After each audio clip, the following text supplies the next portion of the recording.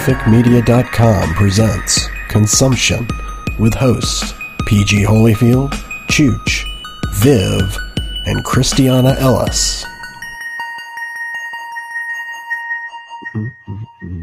Oh, I should maybe switch to my other cup, because when I went to the movies the other night, I got a new movie theater cup that's got Joanna from Catching Fire in it. Oh. On it, not in it. That would be weird. And the voice you were just listening to is Christiana Ellis. And I am PG Holyfield, and welcome to episode 16. I probably wouldn't have interrupted the very beginning of the broadcast with that if I had been paying more attention. So say we all. Professional consumption. Mm-hmm. We good thing we charge money for this. This is episode 16 of SpecficMedia.com presents Consumption. Tonight is December 18th, 1 week from Christmas. Each week we will talk about the media we are consuming, and we try to have a guest from time to time. This week we only have Hobbitses, and saying I'm short. Actually, I did have a joke in here about having T. Morris back, but no, just Hobbitses. We're starting up a bit late because Google Plus decided they wanted to change how everything works, and so I don't think this Hangout is actually connected to the event that I set up. So hopefully, if there are people here live, it says we have one viewer. Might be Paulette or Tibby. If so, they're on the ball. There is a Q&A app. I think it is open, so if anybody is there. When I opened it, it says this feature is disabled, and if I remember correctly, it's ties to the event, and that would make sense if the event didn't tie. That's why it's disabled. When I set up the Hangout on air, it said, you're setting up now or for later. I said now, and then when I did that, it opened up a separate Hangout, which did have the Q&A there. So I don't know. But if they're watching on the page, on the link there, or if the Q&A might be there, but I don't know. Also, I don't know if we're on YouTube live or it'll show up later. I don't know. But if you're there, you can post comments. If someone will go to our page, we can track that as we go along tonight as well. I just clicked on the link in our private chat and it worked, and it Google Plus'd and YouTubed. So it shows watching Ken Kennedy. Why aren't you watching us? You're watching who? No, it says Ken Kennedy is watching the event. Oh, okay. Hi, Ken Kennedy. So tonight we're going to talk about The Hobbit. I won't be talking about it because I haven't seen it yet, but everybody else will. Damn it. We always outlay the funds, and you just don't see the movies anymore. You got to tell us when you're not. I got kids. You're the only one? Yeah, your kids could go see The Hobbit with you. Yeah, that's true. My 7-year-old may not have. No. Enjoyed that so much. So no. That's fair. But after we'll do the non-spoilery discussion tonight. Get our my three friends' views here, and then we will. What's the mic noise? Wow, people? That's a big mic noise. Sorry, that's Luna barking around. Well, if it's Luna is again contributing. Going like. No, sorry about that. I was just wondering if somebody didn't realize they were, not muted and were pounding on their microphone for some damn reason that I didn't see. Okay. Well, that's pretty much exactly what it was. Yeah. So we'll do non-spoiler discussion of the Hobbit movie, The Desolation of Smaug. They seem to pronounce Smaug differently. Smaug. Differently, because I remember with the old Rankin and Bass. Of course they say it differently. They have different dialects. It would be like expecting a Southerner and a Minnesota person to have the same exact pronunciation for New Orleans or something, you know. Well, come on. Clearly, the cartoon production done years ago by different people is supposed to have exactly the same pronunciation for every single made-up word. Oh, right. I forgot. Nerd rage. Now, that said, Smaug is a dumb way to say it. Damn right. That was my point exactly. But you know what? That's the way that I initially read that word as a typical dumb American, though. So, I mean... You say Smaug? I don't know. I probably would say smog, but I don't know. You say cout instead of caught? I say shit you would not believe. Sometimes even on purpose. That was not one of them.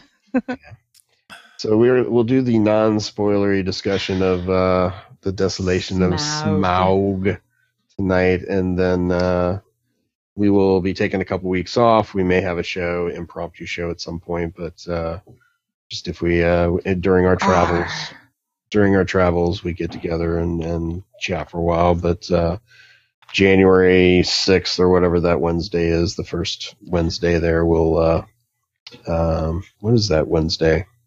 I think what would it be? I think I calendar. Well, Wednesdays are the 25th and the 1st, and then the 8th. So the 8th. So yes, the 8th will be our next official show, and we'll do spoilery talk about the 8th, about the Hobbit movie. In addition, just for some fun, I wanted to look at some of the recent trailers that have come out for movies that will be coming out in 2014. I set up a playlist on specficmedia.com's YouTube channel. Called what did I call it? Referenced on. I don't know, but I'm very excited about it. Yeah, it looks cool. Referenced on consumption is what the playlist is called. And anytime we talk about videos or anything like that we can add to that's already on YouTube, we will do that. So we'll talk a little bit about some of the movies coming out in the next. They already got trailers for movies coming out next November. So I know. Are we going to be able to go back and do past episodes, like to do that? These videos were discussed on the show. Can we do that for past episodes or only for like the new ones going forward?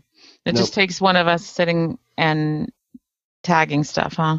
Yeah, just anytime send me a link and I'll be happy to do that. Anytime I'm on a video or I'm looking at a video on YouTube, I can add to playlist, and we've already got a couple playlists there. And that's how Chooch set up the other playlist we did for TV trailers when we did their TV trailers show from the fall season. So cool. That was a good noise. Sorry. Luna is just a wild direwolf tonight. She's channeling Nymeria. Luna's doing good work for us tonight. Yeah, so sorry. So before we get to the movie, is there anything that anybody watched or consumed this week otherwise that we want to get out of the way? Yes. All right, Christiana. Well, Luna's consuming a piece of plastic something. So I don't know, but Kaylee just made a big old fucking noise, and I was just like thinking, I was just being nice about you being a quiet dog and asshole. Anyway, the first thing that comes to mind is that in comic books this week, the finale, the end of the Lock and Key series came out today. And that it's been a long time coming. That's been a great series running for several years, and it's just really fantastic. I think the end really does the series justice. Basically, if anyone is not familiar with the series, it's created by Joe Hill, who that's actually a pseudonym because he's actually Stephen King's son, but he uses a pseudonym because he wants to kind of like make his he wants to be not just Stephen King's son, right? Right. So anyway, he is actually a pretty good writer in his own right. I had read some of his short stories and such before, but Lock and Key is a series where we have a family with 3 kids that move into this old house where their family had used to live and then moved away for reasons that are not exactly clear to the kids. The father had been violently murdered for slightly suspicious, strange reasons, and that was part of what led them to move back to this old, it's big old creepy house. But basically, what becomes clear to them once they're there is that there's some significant magic associated with this house, and in particular, there are a whole bunch of keys that have various magical properties. Like, one of them can turn you into a giant. One of them lets you control shadows. There's one of them where if you open a certain door with it and then go through that door, it like separates your ghost from your body, like temporarily. Like you can just go back through the door and you're fine again. So there's a whole bunch of these different keys. And, but there's also, it seems that there are some not so nice forces that also know about the keys, and once they have kind of started using them again, they start attracting the attention of these other forces again. You know, it had kind of been quiet for a while, and so it's just, that's kind of the premise, and from there it's just a matter of, you know, at first it's cool just playing with these keys. They have this cool magic, but then it's when it's increasingly clear that they're playing a cat and mouse game with some very evil entities, they have to try to, you know, not die and not let the evil entities take over the world and that sort of thing. But it's just really good and really inventive and has fun characters, and it's a great series. And now that it's wrapped up, it's one of those where it has several volumes, but it's not like if you're trying to catch up with Walking Dead at this point, because that's a great comic too. But if you wanted to start from the beginning, you got a long way to go to get up to current, which in some ways is maybe a good thing. But this is sort of a more, it's an easier to digest thing. I want to say it's got something like 7 volumes. I suppose I could look that up, but it's something like that. What was the name of the series again, Christiana? So Lock, spelled L-O-C-K-E, Lock and Key. And so it's just really great. And so I was just, like I said, the very last issue was today, and I was just very pleased with it. Also good this week, Superior Spider-Man, Scarlet Spider, Saga, Young Avengers. Lots of good comics this week, but that one in particular I thought was great. Cool. And I have some other stuff too, but I'll see if anyone else wants to go first. Comics-wise, I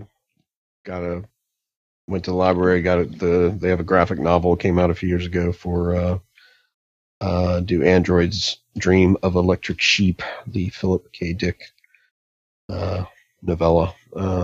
That's pretty good so far, so enjoying that. I finished the audiobook version of Patrick Weeks' The Palace Job, and he's on Twitter and stuff, so I'm trying to see if he'd be interested in an interview because I really enjoyed it. Plus, he also works at BioWare and has been one of the writers on the Mass Effect games and nice. Dragon Age. So I'm trying to get a hold of him. Not someone he doesn't have a public email, which is very, very strange for a writer. Doesn't have that places for people, but oh well. Watched Almost Human. Anybody get to see Almost Human the other day? Yeah. Yep. Yeah, and I actually went back and I've got this kind of new rule that I'm doing, which is like I'm not allowed to. I can look at my cell phone, but I can't get my laptop out, or I can't have anything like that on because it's out so I can take notes, but I invariably check Facebook, check this. Oh, did that picture download? Oh, let me check on this bill. Did I schedule that thing? So I'm just missing stuff. So I went back and rewatched last week's and then watched this week's. And I love this show even more now that I'm like paying more attention to it. Chooch, can you rewind it? Well, no need. Yeah, especially just because so much of what I love about the show, at least, is not even really like the big ideas of the show, right, but rather just the character interplay between these actors and just the subtle little facial expressions they're doing, the way they say a line, and the chemistry there. I feel is, like I like other things about the show, but I feel like that's really where it shines, and that sort of stuff you do kind of need to pay attention to really get all that. You really do. Yeah. It's got a lot of little charming little elements to it that I had missed in my earlier viewing. So, I mean, I already enjoyed it, but I just enjoyed it more. And so I'm afraid to follow this rule with American Horror Story Coven, though. I'm kind of okay with only half watching it. But, I'm using it with a lot of other shows anyway. So hoping to see that'll change my opinion. Because like Deadwood, forget having the laptop out. It was just, you channel right in on something like that. But oh my God, I love that show. Oh my God, we got a podcast every time you about mention that show. Yeah. So really, really loved this week's episode. I don't know how much I would want to say that isn't a spoiler though. So what did you think, Chooch? We usually don't worry about TV shows as much though. I don't know. It was, for me, this episode, definitely had a lot of good character building things. They had some great conversations. The car thing's always great. And in a way, we kind of saw a self-driving car a little bit. Right. Or auto, or not quite self, but, and so it definitely moved some concepts. This one was a bigger kind of sci-fi concept for the plot, the core plot, and it had, it's like really novel crime. and it had a lot of insight into the DRN models and Dorian's struggle. So right. Really great episode, kind of hit on all cylinders, hit a lot of different buttons. Yeah. This is not what you were intending at all, but it just occurred to me. The DRN models, of course, Dorian's model of Android, but in a way, it was also kind of about DRM with these used hearts, right? No resale. Yeah. No resale allowed. Yeah. Oh my gosh. Yeah. Yeah. Yeah. And so just also getting a little bit more stuff about like, well, what is this world like in 2048? We see some hints like, the people who go to the equivalent of the walk-in clinic where they go to like a little holographic doctor kiosk that sometimes messes up. And like the nurse is just saying, the red light's on, someone will come. Just leave me alone. But some of that. Coming. It's coming. But I thought good thing it wasn't quite like Idiocracy. All right, this one, honey. mouth, ear, anus. Wait. This one goes in your mouth. This one goes in your butt. Yeah. But I also just liked the exploration of how the other Dorian model, that exploration of obviously very similar in a number of really significant ways, right? But not entirely the same, and having even Dorian not 100% sure where that line is, because just this whole thing of he's assuming this other Dorian is so much like himself that it won't conceivably be a problem. I can give him his case files back. Absolutely. There's no issue there. But then obviously that goes awry when the guy goes and tackles a guy in the middle of the street. And so it's just kind of like, oh, wait, yeah. And then of course at the end that the duty and discipline of knowing I do have to take your case files back. Well, even just that one little detail. Yeah. And that was nice. Well, and it took away, and the way I interpret it was he didn't just take the case files back. There was angst removed. Yeah. Which was a kindness. Well, it is sort of, but just this idea of ignorance is bliss, so I'm going to decide that for you. Oh, I know. Yeah. I'm not saying that it's any kind of big, policy that I approve of, but, it was nice to see that as a Dorian, as a piece of hardware, he was conflicted and even we questioned what was the right thing for him to do. So I think that was a really interesting thing for them to have him do rather than just, wipe the case files, but he remembers everything else, Well, it was also interesting to think about, it wasn't 100% clear, but it sounded like this moment that, the other Dorian talked about with, saving the kid. It sounded like that was the case that got him decommissioned, is because he broke protocol to go in. And just as a brief editorial aside, it seems like police departments don't generally have a lot of problem with their cops being loose with the trigger finger, because they shoot people constantly. Yeah, humans break protocol a lot. But anyway, so it's they kind of implied that was the one that did it, even if it wasn't really clear. But it also just, because that example is almost the perfect sort of case where we feel like if that was a regular cop, you might say, well, protocol's there for a reason. There needs to be some kind of a disciplinary action. But clearly he made the right call ultimately if he saved this kid. But with the robot, it's this idea of, well, we want him to be more human, but humans sometimes do irrational things that are not within the rules. And you feel like if you have a human that does something not within the rules, you can talk to them and say, well, let's talk about why you made that decision and what we think we need to do. But when it's an android, you sort of start feeling like, well, you really don't want an android to be doing things that are not within the rules, because who knows what real thought process is going on in there necessarily. And it's hard to and so just thinking about that, but then also we still don't know what it was about our Dorian that got him decommissioned in the first place. Because we know this is his second chance. So clearly he did something at some point that got him decommissioned. Right. And then the whole test they mentioned. Yeah, either that or, like you're saying, that at some point they decommissioned all of them, whether they were passing that test or not.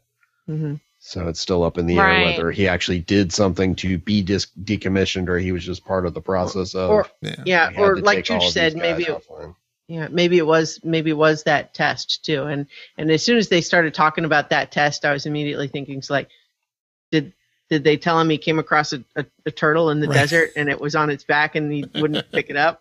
He wouldn't help it? Why aren't you helping it, Dorian? There we go. That would be great. And we made connections to I mean, Blade Runner. He did kind of jump at the whole, well, I don't even think that the test is valid anyways. That definitely implies that maybe he didn't. Has been tested. Yeah. Well, at least. I don't know. It raises questions that maybe he did pass and he wonders if he should have. Yeah. Or this idea, because, he's spending a lot of the episode thinking about, well, how similar am I to this other Dorian? How different am I? Because he has empathy, of course, knowing how much he wants to be a cop and seeing this other Dorian that's not a cop anymore and knowing how that would make him feel. And so he has that empathy, but then just thinking about, like, well, what if it is a situation where, he passed the test, but maybe this other Dorian didn't? What does that mean? Does it actually mean anything? Or what if it's vice versa? Like, what if, this other Dorian actually passed the test and I didn't, but even that Dorian? Or, what if it was a situation where they decided that the test wasn't worth the trouble, so they decommissioned all of them? So what if it was a situation where our Dorian didn't pass it, the other one did, and so he feels almost like because I was one of the crazy ones, even this one that was fine got decommissioned. Right. Well, I'm just glad because they had the moment before they go into the final, catching the guy.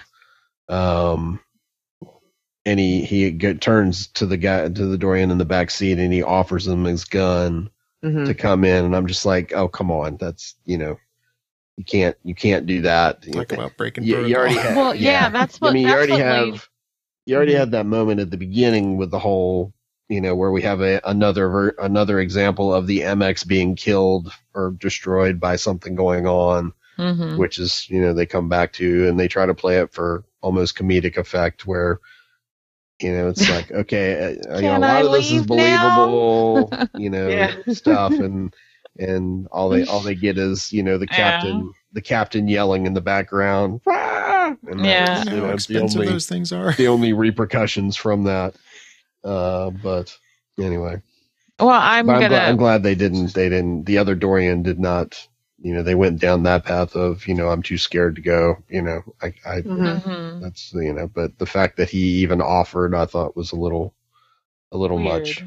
Well, I think it gave a hint to where if there is a flaw in his testing score or whatever it is, that we'll see. We've got a hint now as to where it is. So, and the other thing I wanted to say is that I thought that since we've already said so much about the episode, that I think this is one of my all-time favorite actor talking to himself, split screen, whether it's a soap opera or some other sci-fi movie or whatever. But, this character is talking to himself, and the way that they did the interplay I thought was actually really good, where you could kind of detect a personality between these two freaking robots that had the same software and everything, and that you could see how differently one could develop from the other. So, I mean, that is something that did, I guess, leave people in power nervous. Well, and you can see how that would be a real issue, because one of the things that the other models have going for them is that if you have serial number 2847 on one day and 3894 on the next day, you can treat them the same and they will respond the same. Right. With the Dorians, because they have this emotional modeling, you can't depend that you can interact with the different individuals in the same way, and yet they all look the same. Right. You can't tell the difference just by looking at them, and yet they will respond differently. Right.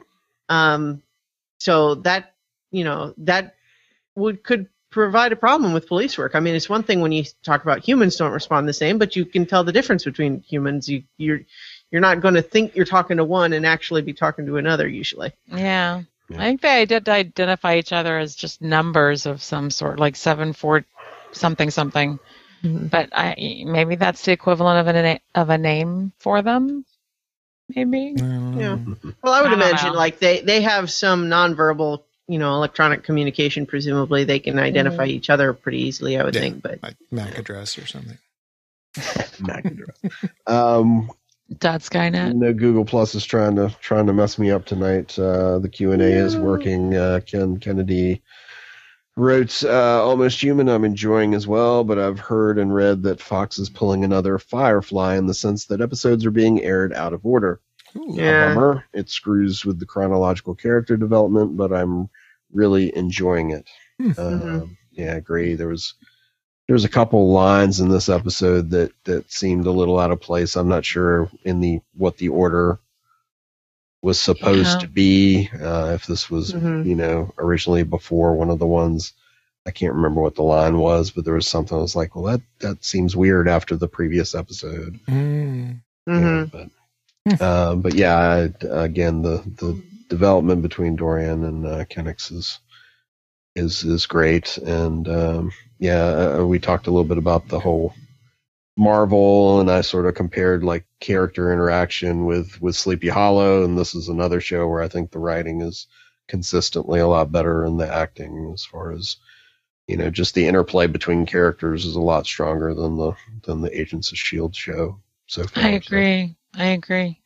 It looks like it's taking a break. It said next episode will be in like 3 weeks.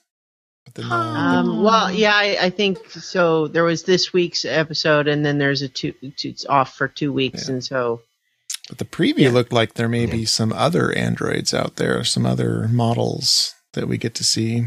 Yeah, I didn't see that. It wasn't clear to me whether it was next episode or if it's just like coming up in the season stuff. There's bound to be a sexy hot blonde, just whole line of them. Well, there was at least that one episode. line of blondes. Well, we already saw that. We already saw some sex bots. Yeah, we already had the that's sex right. bots. So I guess I had my laptop out that night. Yeah, my other viewing of the week really was watching a lot. As we mentioned earlier, we have a lot of connections tonight. Firefly. Kim hadn't seen it, and we watched. We watched like the first maybe 3 episodes around last Christmas, and then started back up or continued on and watched all but the last 2. So we got 2 left, and so we'll finish that. And she's enjoyed it greatly. All the funny Jane moments she's enjoyed. And now she'll really understand Kaylee's namesake too. Yes, our dog's namesake. She will definitely fully appreciate the power of Kaylee. And she does, and she understands I'll be in my bunk a lot better now. But we will post this. Ken, he put a link to the Almost Human episodes airing order, or the order. I'm sure it'll have like what the episodes were and what episode. Production order versus Right. So I will be sure to include that in the show notes. Mm-hmm. Well, if the show lasts, and I think we all hope it does, they'll probably start building up enough continuity that they won't easily be able to do that anymore. So they probably won't be as tempted to. I think the where it is right now is that where they are in the series so far is we have to have a whole bunch of episodes to flesh out the world before we really start the heavy arc advancement. Mm-hmm. Makes sense. Yeah, I'd like to get at least back to some of that main story with the whatever the organization was that sort of caused him all his problems with his. And apparently how his ex-girlfriend works for them or something, yeah. He was duped. But, and then the last thing as far as non-Hobbit stuff, before we get to that, I saw the movie Jack the Giant Slayer. We just watched we saw that too. Yeah, the HBO. HBO. And I did enjoy it, a lot of it, but, again, lazy stuff that we've talked about, and this made me laugh that they not only did they have the one example of the he's standing right behind me, isn't he, that we talked about last time, but they had 2 examples where they had that in the movie where where the guy is talking and the guy he's talking about is standing right behind him. Well, that movie though, you can tell it's targeted to like 12-year-olds. Yeah. So I. Well, they did it as a callback too. Ewan McGregor looks awesome. Yeah, Ewan McGregor was what I liked about that movie. So sexy. I actually saw it as a double feature though with Hansel and Gretel Witch Hunters. I don't think I've seen that one. It's ridiculous. Good or bad ridiculous? Mostly bad, I think, but like in kind of a fun bad way. Yeah. You know what I mean? It's kind of like as long as you're really not trying to take any of it seriously at all. There's a lot of fun, silly kind of stuff in there. Like, for example, Jeremy Renner as Hansel. The idea really is that the traditional story of Hansel and Gretel happened to these 2 when they were kids, and now they're grown up and having dispatched one witch, they're after all the other witches. That's the whole premise. Naturally. But due to being force-fed all of that gingerbread in the attempt to fatten him up when they were a kid, Hansel is diabetic now. Oh. And so they don't call it that, but he has to keep taking all these special injections or else he'll pass out. Wow. Nice. Oh boy.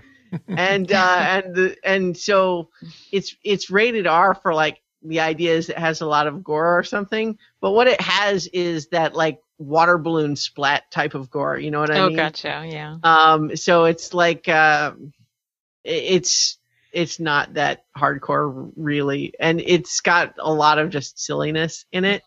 So it's like, is it a good movie?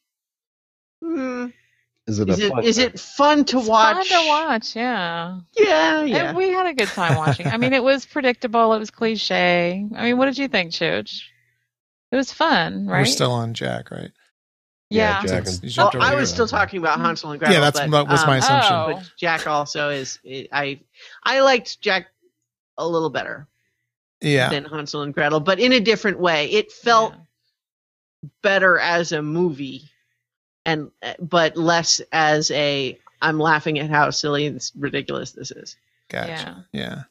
I listed it as good, but not great. I'm glad I waited till it was out of the theaters and didn't pay any extra money to see it. Although, no, I guess I wouldn't have regretted paying for it. But a couple little things bugged me. The main thing, the princess, it's got the classic, she doesn't want to marry this guy.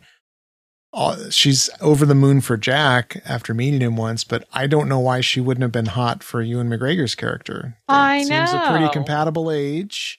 He's very dashing and heroic. And I think he was. I love Ewan McGregor, but I think he was kind of like a father role to her. Yeah, I think he was supposed to be significantly older, but he sure didn't seem it. He didn't seem on the same level as Stanley Tucci.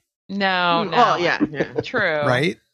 True. Well, but I think the issue there was it was more of you've always been the guy who's around taking care of me. He's like a parent, I could see almost that. like an uncle or a dad kind of thing, I think. Yeah. I didn't feel in that. a similar vein, just because I feel like similar genre of movie. When I was home over back in Colorado over Thanksgiving, I watched Oz the Great and Powerful, which it has some good stuff in it. But everything just takes so long to happen. It's just you're watching this movie and like you find yourself looking at your watches like, are we still in the same scene? Jeez, how long is this? And they just keep having scenes that take 10 minutes and should have taken 5 minutes. And maybe then the movie would have been half as long, but it would have been better for that. Because I think there were some interesting things going on. It was just so slow. I couldn't believe it. I mean, Sam Raimi directed it. Yeah. What was that?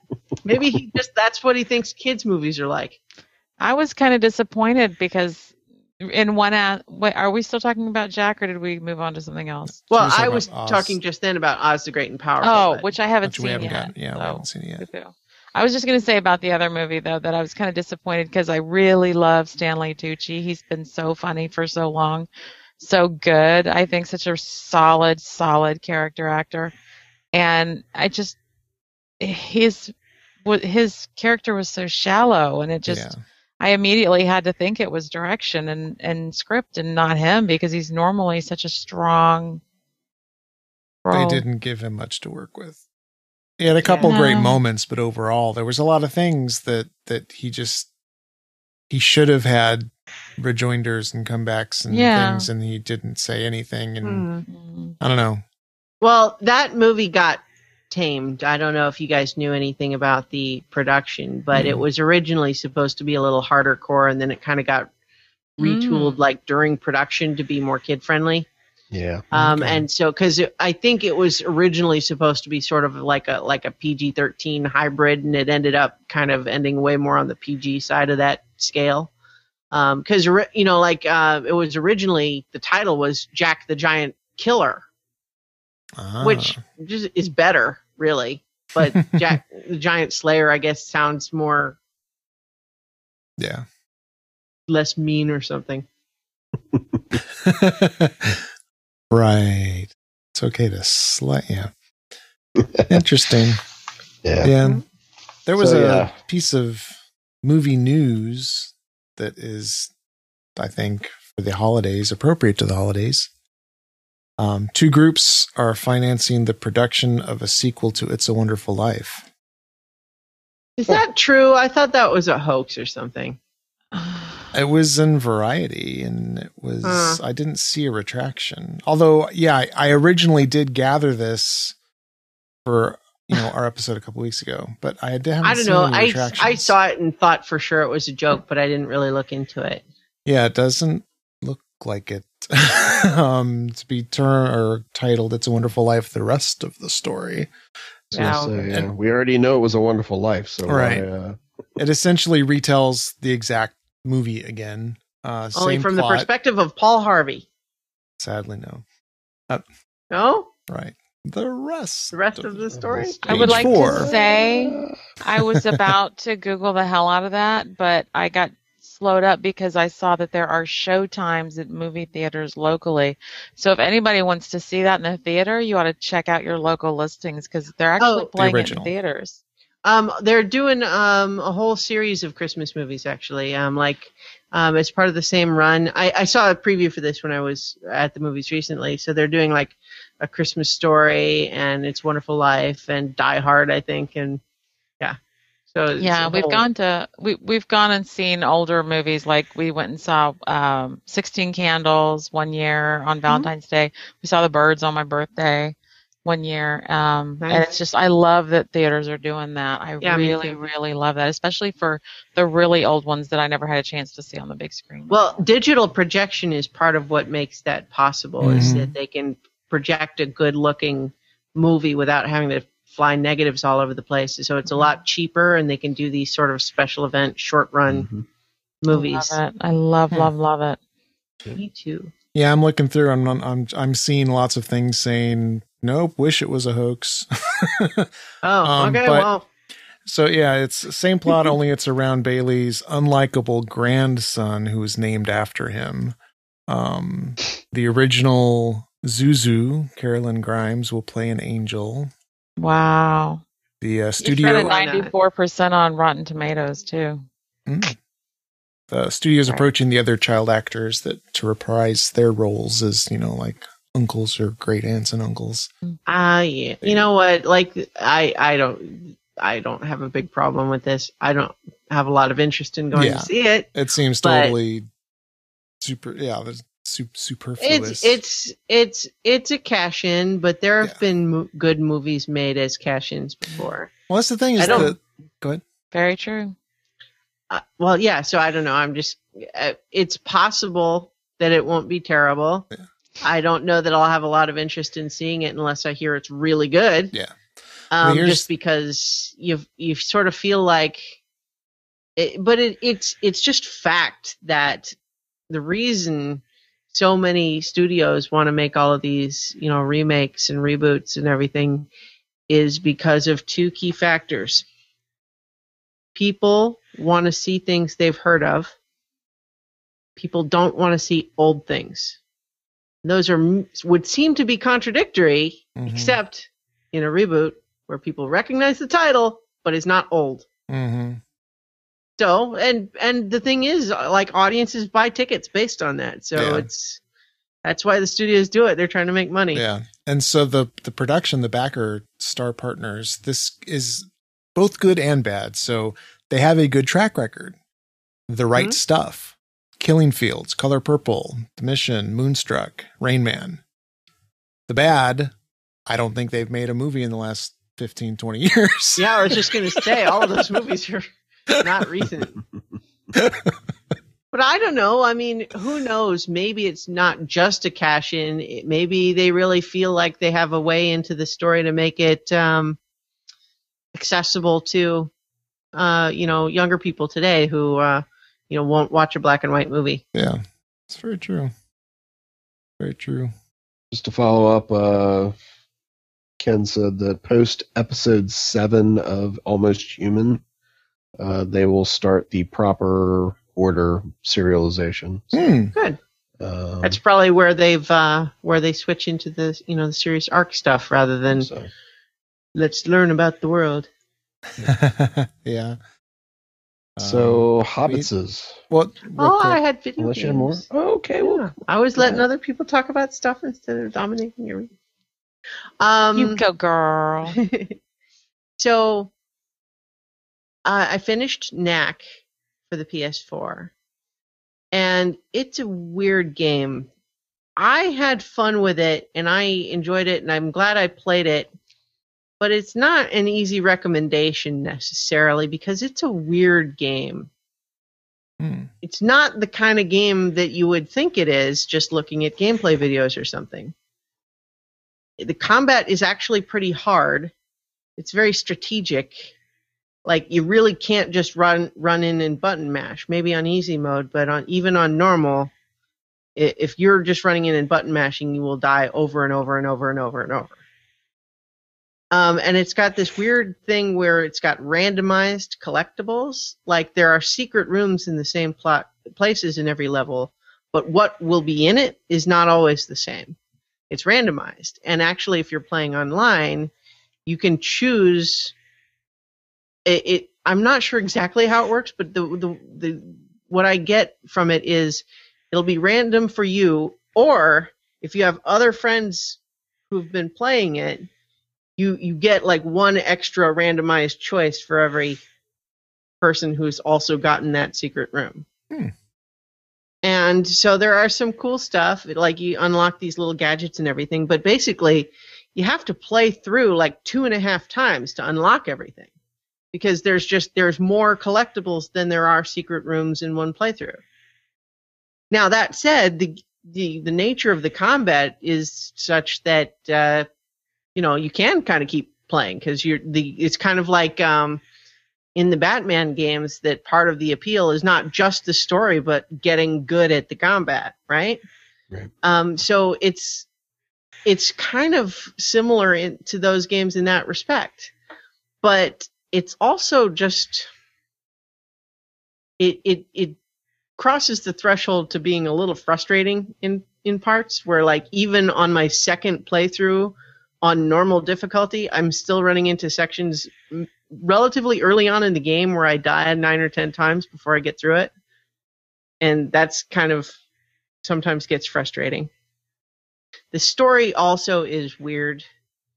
It's got some really good stuff in it, but it feels a little bit like someone.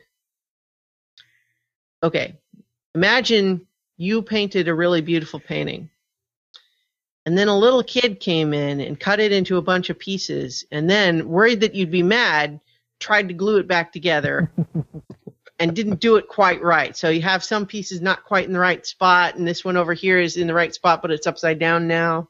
And it feels like that. And I suspect that's just because the nature of writing for video games is such that you almost, like I've read several interviews with video game writers, and frequently you might have a broad strokes of a story first, but then you build the levels, and then you tweak the story to match the levels.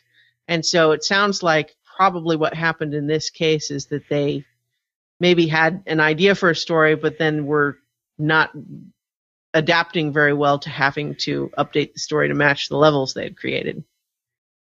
Because there's lots of things where, like, two characters will be reunited. It's like, oh, look, you're alive. It's like, yeah, after you left me for dead. I didn't leave you for dead. I looked for you for weeks. Oh, well, I forgive you then. And like, it's like an after-school why did special. we even bother with you being mad at first then? Right. Yeah. Like, or phoning it in. Like, no, I won't go with you, because my place is here. And then, the guy goes off and leaves, and then the character who said, oh, I won't go with you, goes off and talks to someone else and says, oh, wait, you know what? Never mind. I do want to go with you, only they've left already. So, and it feels like there's a lot of, the pieces don't fit together right. Like they go to some trouble to make all the characters have at least some extra little depth and something interesting going on, and then tie none of that to the actual main story. Like, there's this scientist guy, and he has a young assistant who is an orphan, and his parents died in some mysterious way that is never discussed or brought up or has any relevance to anything. And he's got this really special necklace that he wears because it reminds him of them. And there's a whole subplot later where it's like, oh, well, he thinks he loses it and he's bummed, but then they return it to him, but it turns out it's bugged now.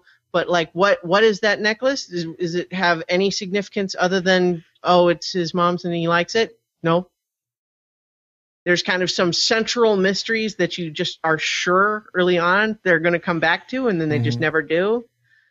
But it has some interesting stuff going on. So I feel like if it was bad, I would say it was bad. But what it is it feels like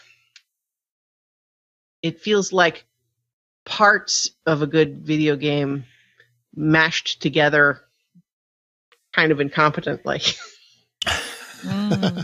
So I liked it, and I'm actually probably still not finished playing it, even though I've done a whole story playthrough. I kind of feel like I want to go back and get all the collectibles, but it would be hard to really just fully recommend it to people without giving them kind of those caveats. Mm-hmm. Well, that's cool, but I saw on the What's New section that you were actually playing a different game that you weren't sure you were going to even try. That's true. Yeah, I was gonna get to that next, which is well, it's not busted. I was gonna bring it up. Cool. It was just but Assassin's Creed 4, I caved. Anyone who's watching now who hadn't seen me mention this previously would know that my previous take on Assassin's Creed games is that they look awesome, and then I buy them and can't stand the way they control, and then I stop playing them. And so far, I am alternately enthralled and infuriated by this game because on the one hand, there's a lot of really cool stuff about it that I really like, and there's so much that on paper is really appealing to me. But there are very few games that make me curse like this one does. Wow. Awesome. I mean, for every moment where I say, wow, that is a beautiful building, or hey, that's a cool looking little kill move, there's, a handful of other moments where I'm saying, God damn it, Edward, if I wanted you to jump on the box, I fucking would have told you to jump on the box. I was just going to ask how much would we pay to be able to get a recording of Christiana cussing at the game, and we already have it. Well, and so there's just a lot of,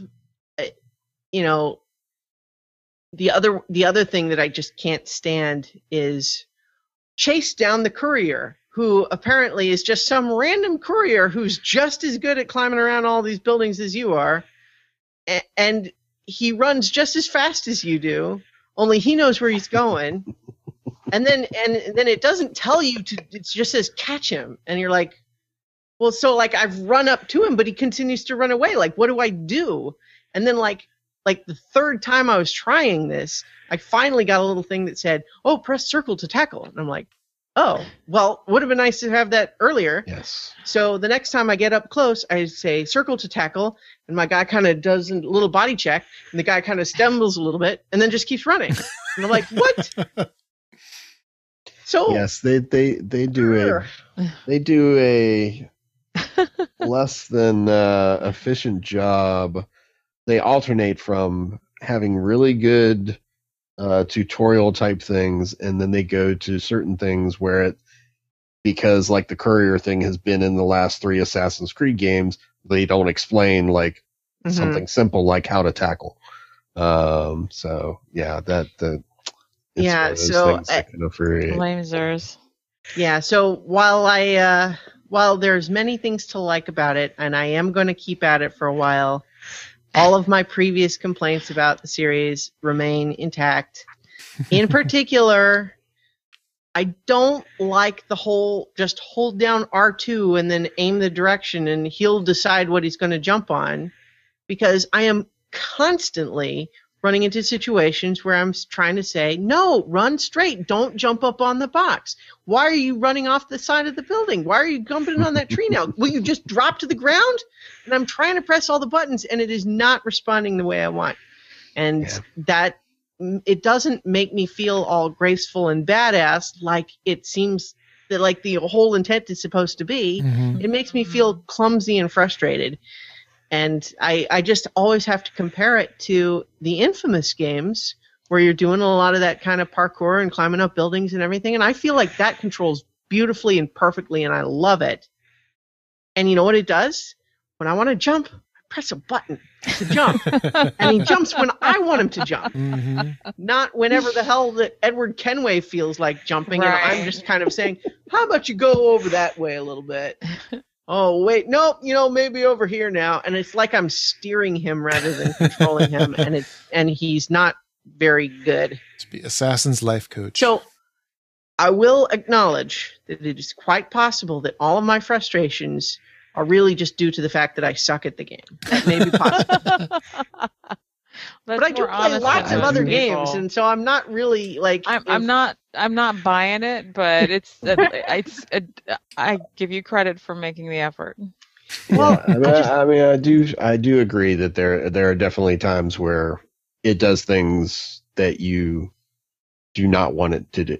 You don't want them to do, especially if you're climbing a building and you don't have the camera, turned exactly the right way, and you push that button or you push that direction, you end up jumping off the side of a building instead of going up the building. But have you gotten to much of the ship? No, not yet. I have played I have just finished the sequence where you have to get the tutorial by way of showing these guys that you're actually an assassin by, you get your little hidden blades and stuff that. Yes, which is the silliest story convention ever in a video game. It's kind of like, hey, we all know you're a badass assassin, but how about you practice killing some of these dummies just so that we can all realize that you're so awesome. So, just go at it. And like, oh, I heard that sometimes you can kill guys by hiding in a hay bale. And then so you do it. It's like, yeah, good. Yeah, that's pretty good. You can jump off. But see, what makes it worse is that as this character, you're actually not one of these assassins. You're posing as one. Yeah. So the fact that they give you these little 10-second, I hear you can jump off the top of a building and do 3 flips and then stab a guy in the back of the neck, and all of a sudden you can do it even though you're not one of these assassins. Well, although technically I suppose what's actually happening in the story is that these guys that you're trying to impress are not actually assassins themselves, they're Templars. No, they're not, yes. So it's not obvious, like, so you are a pirate who is an imposter of a dead assassin who was betraying the assassins to join the Templars. No, we actually have to take it. We actually have to take it one step further, because in actuality, you are a person in the present who is in a that's right. in a Matrix type environment. So you, as the person playing Edward Kenway, might be able to do these things because you have these abilities as a video game player.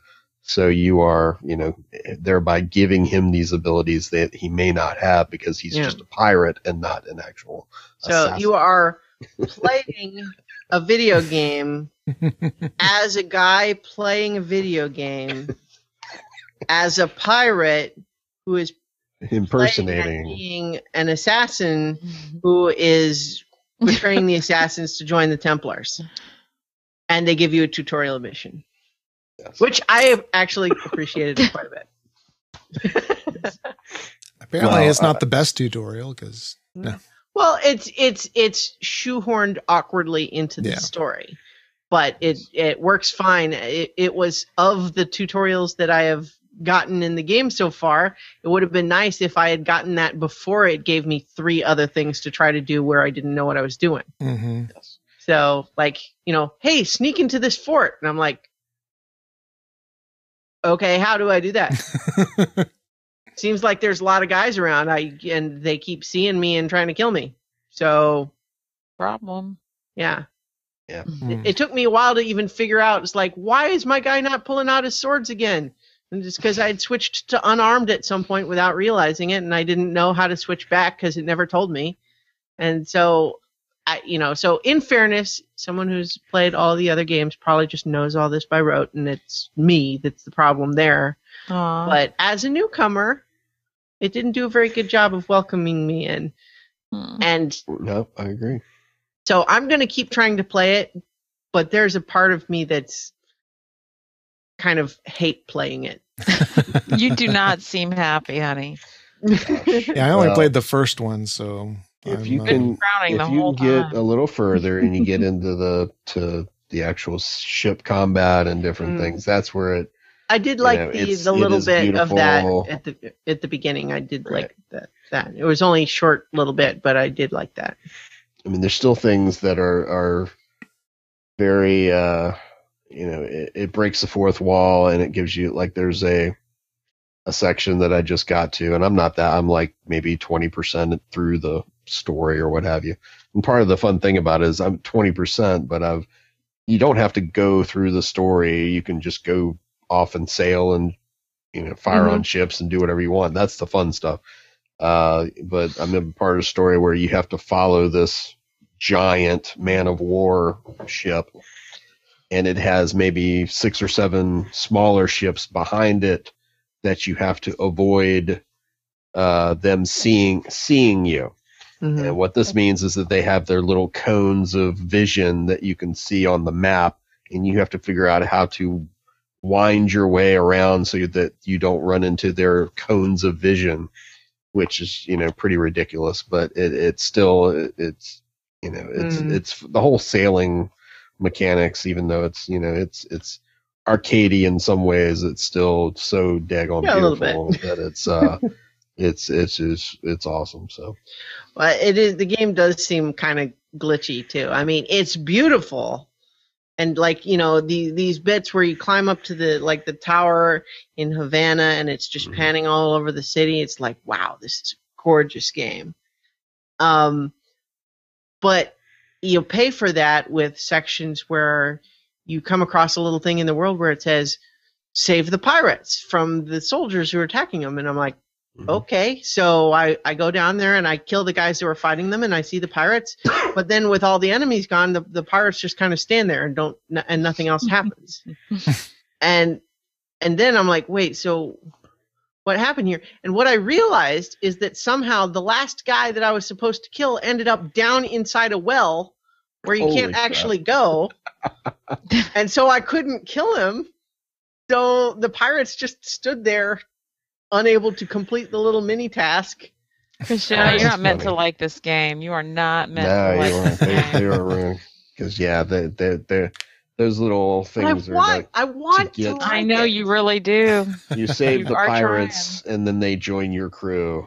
Well, see, I have successfully saved a different pirate in a different spot, but I was never able to complete that one little section where there was 2 of them, and I killed a bunch of guys. But because I couldn't get the one little guy in the well, the one just stayed stuck. For all I know, if I reload my save and go back to that spot, it'll still be there. Wow.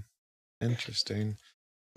There was... Well, but the game has its merits, clearly, or else I wouldn't even waste my time. But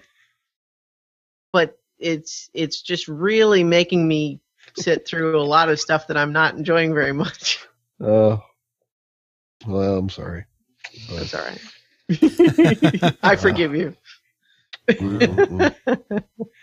Yes, I was saying earlier, the other game I've come back to is Resogun, because Christiana and I have our high score thing going on, but she has surpassed me, and she's like doubled my score, at least on one of the experience levels. And then yesterday or the day before, I was like, every once in a while I'll go to the live on the PS4 where they just have streams of people playing games, and there was some guy playing it at the master level or whatever the highest level is, and he had 300 million points or something ridiculous, and actually saw someone who uses the boost and the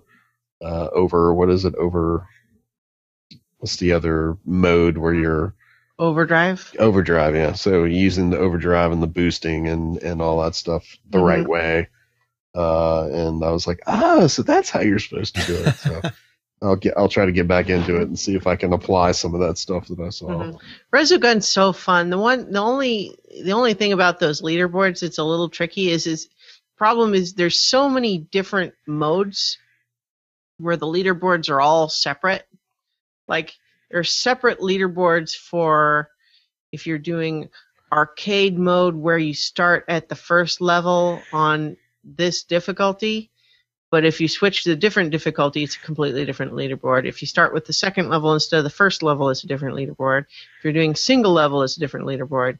And so it's in order to actually compare your score against your friends, you have to be playing exactly the same mode they were.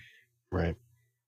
Which, I mean, makes sense, but it just means that there's enough different modes that occasionally you don't overlap unless you deliberately set out to make that happen.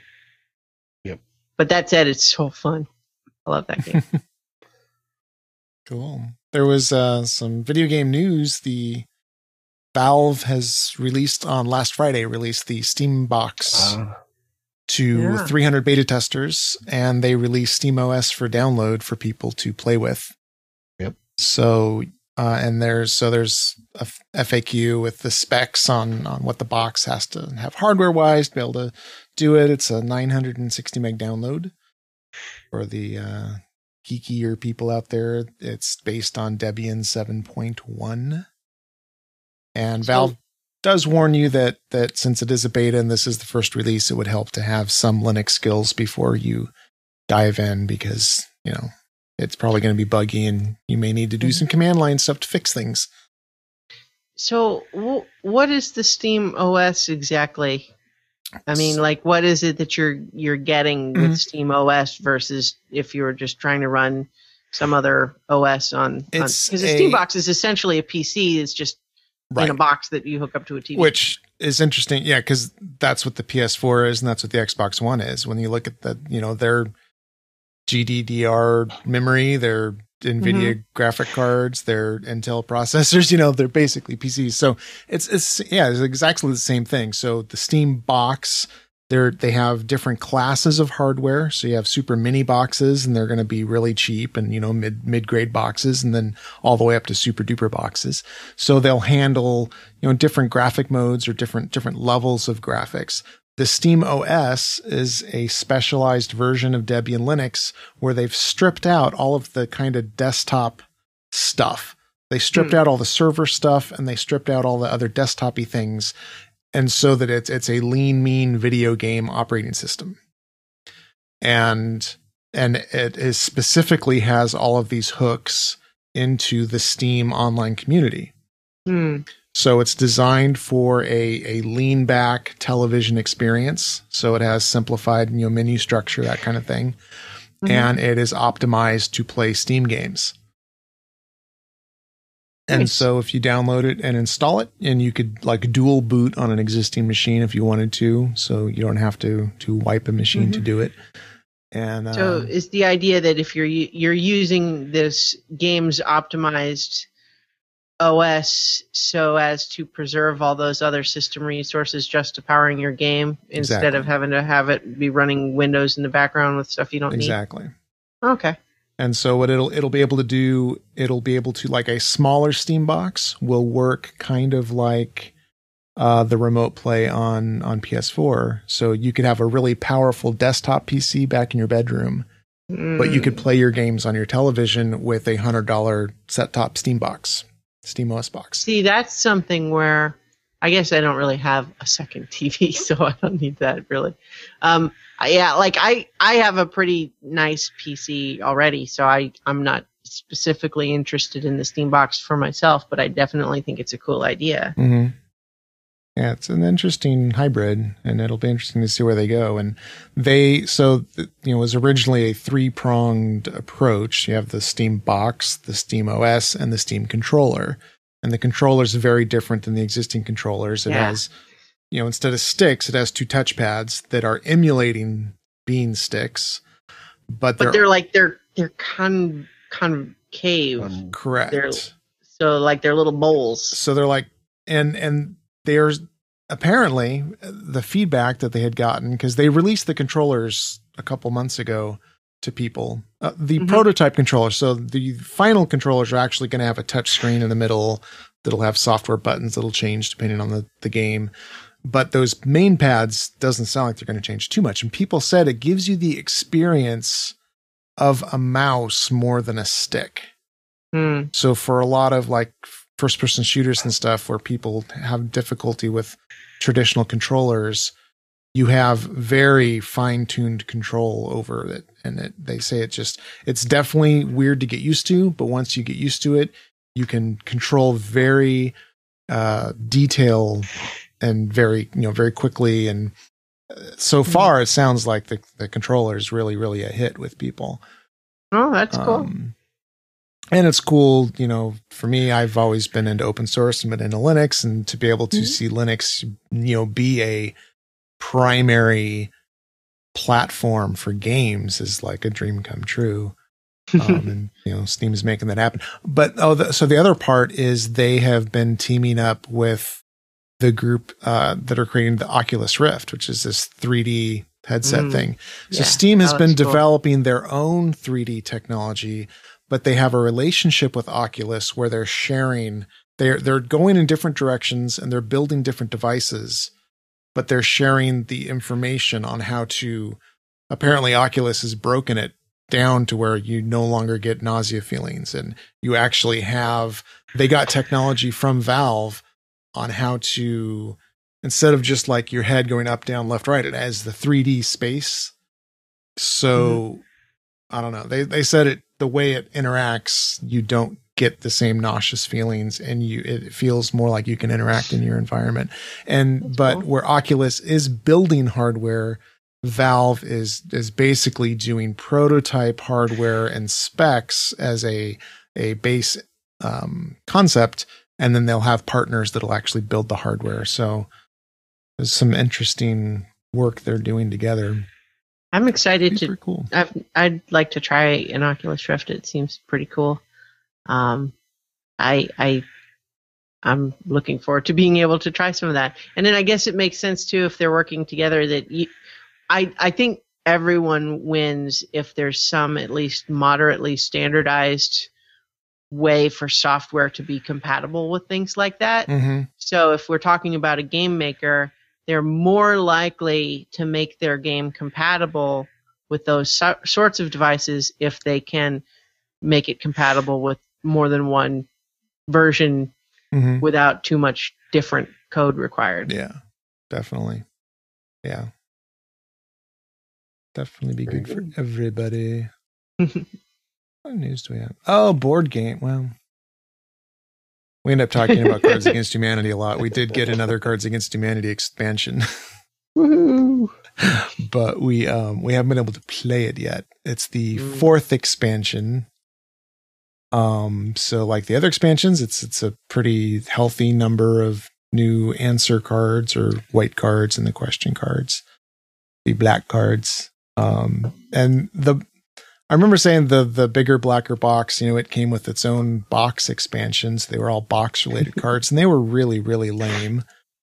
This one has. Go ahead. There were a couple good ones. Oh, yeah. But the majority of them were shit. Yeah. The majority were horrible. This one I'd flipped through some, and so like the question cards, it has one of my favorites. The Japanese have developed a smaller, more efficient version of blank. And knowing their answer cards, they can go in a lot of crazy directions. Or what's fun until it gets weird. Some of my favorite answer cards in the set. There's one, whatever a McRib is made of. You guys saw that picture that kind of went around of the frozen McRib patties? No. Oh my God. It's frozen, so it's half kind of just, it's got that color of like, even if you had a regular good hamburger patty that did get deep frozen, it would look like that, right? Except that the problem is the McRib patty, just the fact that it is, ground meat formed into that shape is just super obvious because all of the angles are sharp and it's not rounded or softened at all. And so it's not hard to find. If you guys just search frozen McRib, I'm sure it'll just come right up. But my mind went to like a Frozen movie tie-in for the McRib, and I'm like, what the hell would that be? I want to see Frozen. I haven't seen it yet. But I want to. Oh, the girls here love it. The 4-year-old and the 6-year-old just are bananas over it. Nice. Yeah, my kids love it too. My favorite new answer card in this list, there's a couple really good ones, but my favorite is stuffing a child's face with Fun Dip until he starts having fun. Fun Dip. Wow.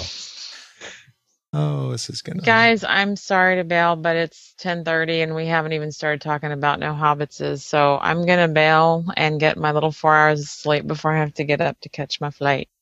So okay. I'm sorry, head hurting, must sleep. Have fun conversation. Okay. Good night. Enjoy your rest. Good night.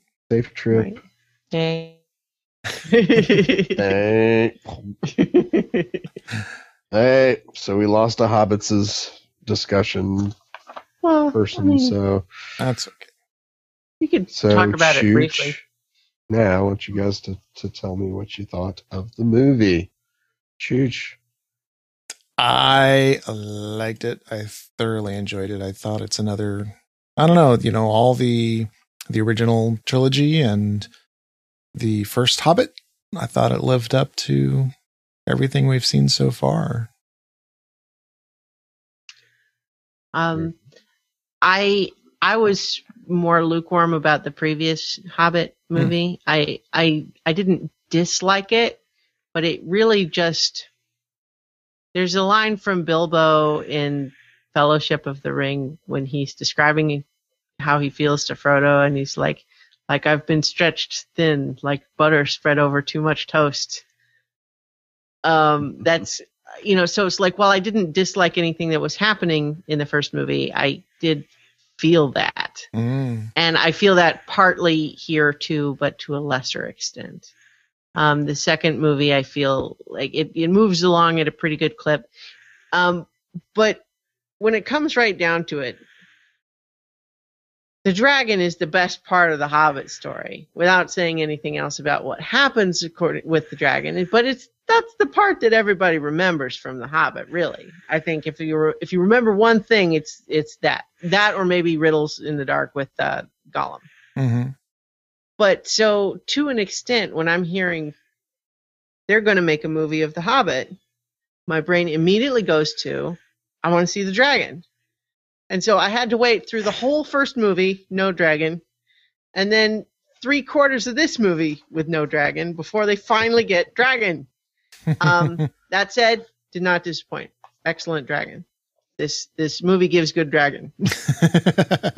But I did resent a little bit being made to wait so long to get there. Yeah. Especially with a lot of stuff that they could have lifted entire scenes and we wouldn't have even known anything was missing.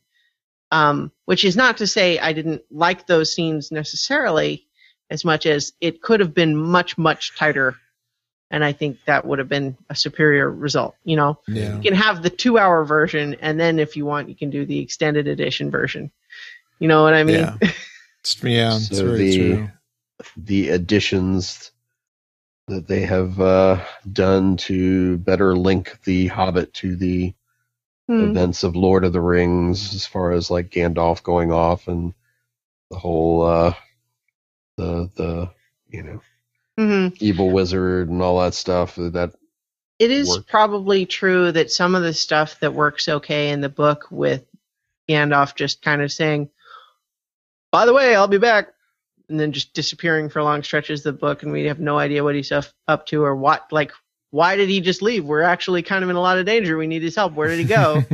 And that would have been probably harder to sell in a movie without having some indication of what he was actually up to. And so I don't really disagree with that aspect of it. But, like, I didn't especially feel like I needed love story between one of the dwarves and the elf that was made up for the movie. Like, it wasn't bad. I didn't dislike it. I wasn't sitting throwing popcorn at the screen or anything, but it also just meant like it was not even just an expansion of the story that was already there. It's actually adding stuff that takes up 10, 15 minutes of the movie. Yeah. Right. Delaying us getting to the dragon. Yeah, true. Yeah. That said, this starts to get into spoiler territory, so I'll try to be careful. There is a tendency with trilogies, especially when you're talking about parts 2 and 3, to not fully resolve everything. And this movie falls prey to that tendency. I understand to some extent why they do that, and yet I hate it every time. Pirates of the Caribbean movies did it, and I hated it there. The Matrix movies did it, and I hated it there. I think Empire Strikes Back gets a pass because they resolve the primary conflict of that movie, even if there are still unresolved threads. But when they leave the whole thing Carbonite just at a cliffhanger, no. A movie is a self-contained story, even if you have another movie that continues it. Mm-hmm. That's my opinion. Clearly, lots of people disagree, especially movie makers, because they seem to always do it like this. But I don't like it. I want them to resolve the primary conflict of each movie with each movie, and then if it's good enough, they can give us hints of what's going to happen next. But I don't like where they leave things just like right in the middle of all the big stuff happening. Yeah. Yeah. So I wasn't following some of the info about the movie as far as is there a 3D version of it, and was it filmed at like the 48 frames per second type thing? Or is it do we still have those things going on? Yes, although I think the number of screens showing it in the high frame rate is much less than the last time. I know the place that I saw it that way the last time wasn't showing it that way this time. And so I saw it in IMAX 3D, but not high frame rate. And we ended up watching just standard screen this time. And I don't feel that I missed out on any experience. Because we had watched The Hobbit, all three iterations of it, just to have the comparison, and because we really, really enjoyed it. So, but yeah, it looked pretty good. It looked great the way it was. Yeah, there is a fun Peter Jackson cameo / reference to Fellowship of the Ring, right at the beginning. Mm-hmm. Yeah, right out of the gate. My one kind of nitpick, which is similar to the first Hobbit movie, is how some of the dwarves don't look very dwarvy, and it kind of takes me out of things. Some are very kind of almost comical, and some just look like humans. Yeah. He's just a human, except that they, when you see them in a shot with humans, they're short. Right. That bugs me still. I don't know. Well, I note that, of course, it's the pretty one that gets to have the love story with the elf. Feely or Keely, one of those two. Yes, I don't know the names. Balin and Thorin are the only ones that I remember the names of. Yeah. And that's Evangeline Lilly from Lost, right? Yeah, and she does a fine job with the character that is made up for the movie. So I don't hold that against her, and she does a good job. She gets to have lots of CGI special effects action, just like Legolas. Yeah. Legolas actually looks a little weird here. I think they're having to use some special effects to make him look, because not only are elves supposed to be timeless anyway, but this is actually supposed to be taking place like 80 years before Fellowship of the Ring. Right. So he's actually supposed to be even younger when in fact, Orlando Bloom is 10 years older now. So I think there's a little bit of smoothing and polishing going on there, I think. Yeah, he definitely looked weird to me. And his eyes, something was weird with his eyes, I guess. Well, his contact lenses, but they looked a little bit strange. Yeah, what I think I figured out for me is that when no matter what the light level is, his pupils don't dilate. They're always the exact same. But he definitely did look weird. And I found it interesting that characterization, that this Legolas is a very different person. You certainly have to remember that, at the beginning of Fellowship of the Ring, he's certainly not into dwarves. It's really his relationship with Gimli that develops over that trilogy. It's what, warms them up a little bit. So we have to remember this is back before any of that had happened. He hadn't really seen much of the outer world yet. In fact, one of kind of the themes in this movie was that his father is an elf king of this particular tribe or whatever you call it, I guess, and is not that into anybody going outside their borders. Mm-hmm. Yeah, but he seems just like really. I guess it would be more like an adolescent. He's like really angry and it's just a very different demeanor, which is cool. I mean, he should grow and change, but he definitely looked weird. Well, it's one of the hazards of making a prequel that actually has some of the same characters as, it makes sense chronologically, but from the audience perspective, it forces us to go backwards as far as character development is concerned. Yeah. So I liked it. I think it has a lot of great stuff in it. I still feel like it's overlong, but it's definitely better in that respect than the previous one was. So. Very cool. Yeah. Right on. I'm looking forward to seeing it, and we'll get a little more in depth into some of the spoiler stuff after the new year. Like I said at the beginning, we also had some movie previews that we put in our YouTube channel. We have a playlist there called Referenced on Consumption, and talk a little bit just about a couple of them. Well, we have to reference them or else it's a lie. Yes.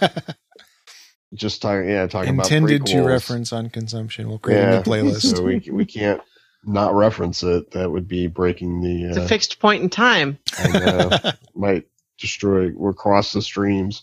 But, so anyway, these are movies that are coming out anywhere from a couple in February, I think, is the first month, but there's some that go all the way into like November of next year.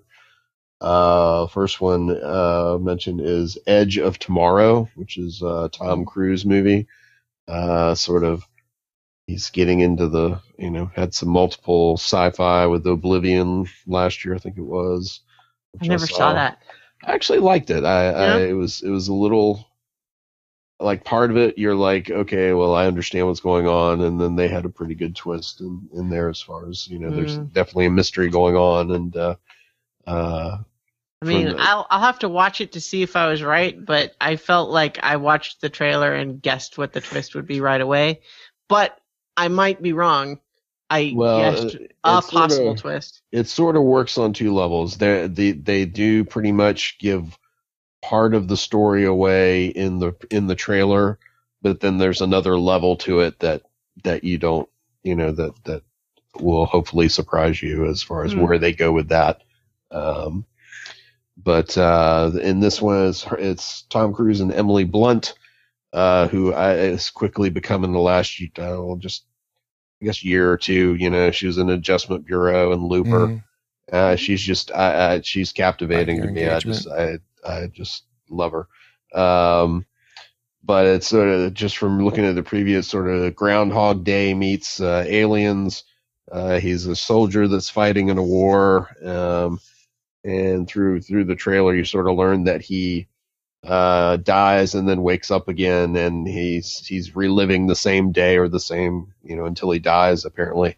And then he sort of resets, and they indicate that it might be some sort of effect that the aliens have some sort of ability that's sort of leeching out into these humans. And Emily Blunt plays a character that's a little more, I guess she's been experiencing this for a lot longer. So, they're trying to figure out a way to use this to become, to be able to win this war. So I haven't actually seen this trailer. Is she also repeating the same day that he's repeating?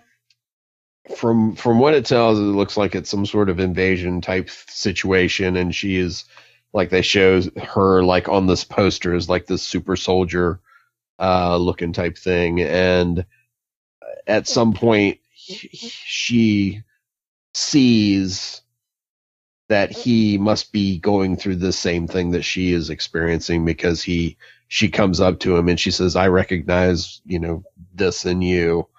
So I'm not sure if it's the exact same day or days that they're both repeating, but at whatever point in this, thing that's happening, it's happened a lot longer to her. And apparently that's why she is a super soldier, is because whenever Tom Cruise's character, he's like a mechanic or something. And, through the trailer, you can tell he's sort of learning and, being able to, of course, like Groundhog Day, see the same things. I'm assuming he's able to learn strategy and how to defeat, the aliens and certain things. So it's kind of like, whoops, that didn't work last time. Let's try that again. I was going to say, didn't Jake Gyllenhaal just sort of extrapolating that just from the trailer, but that's where it seems like it would be going. If there was the Jake Gyllenhaal movie, Source Code.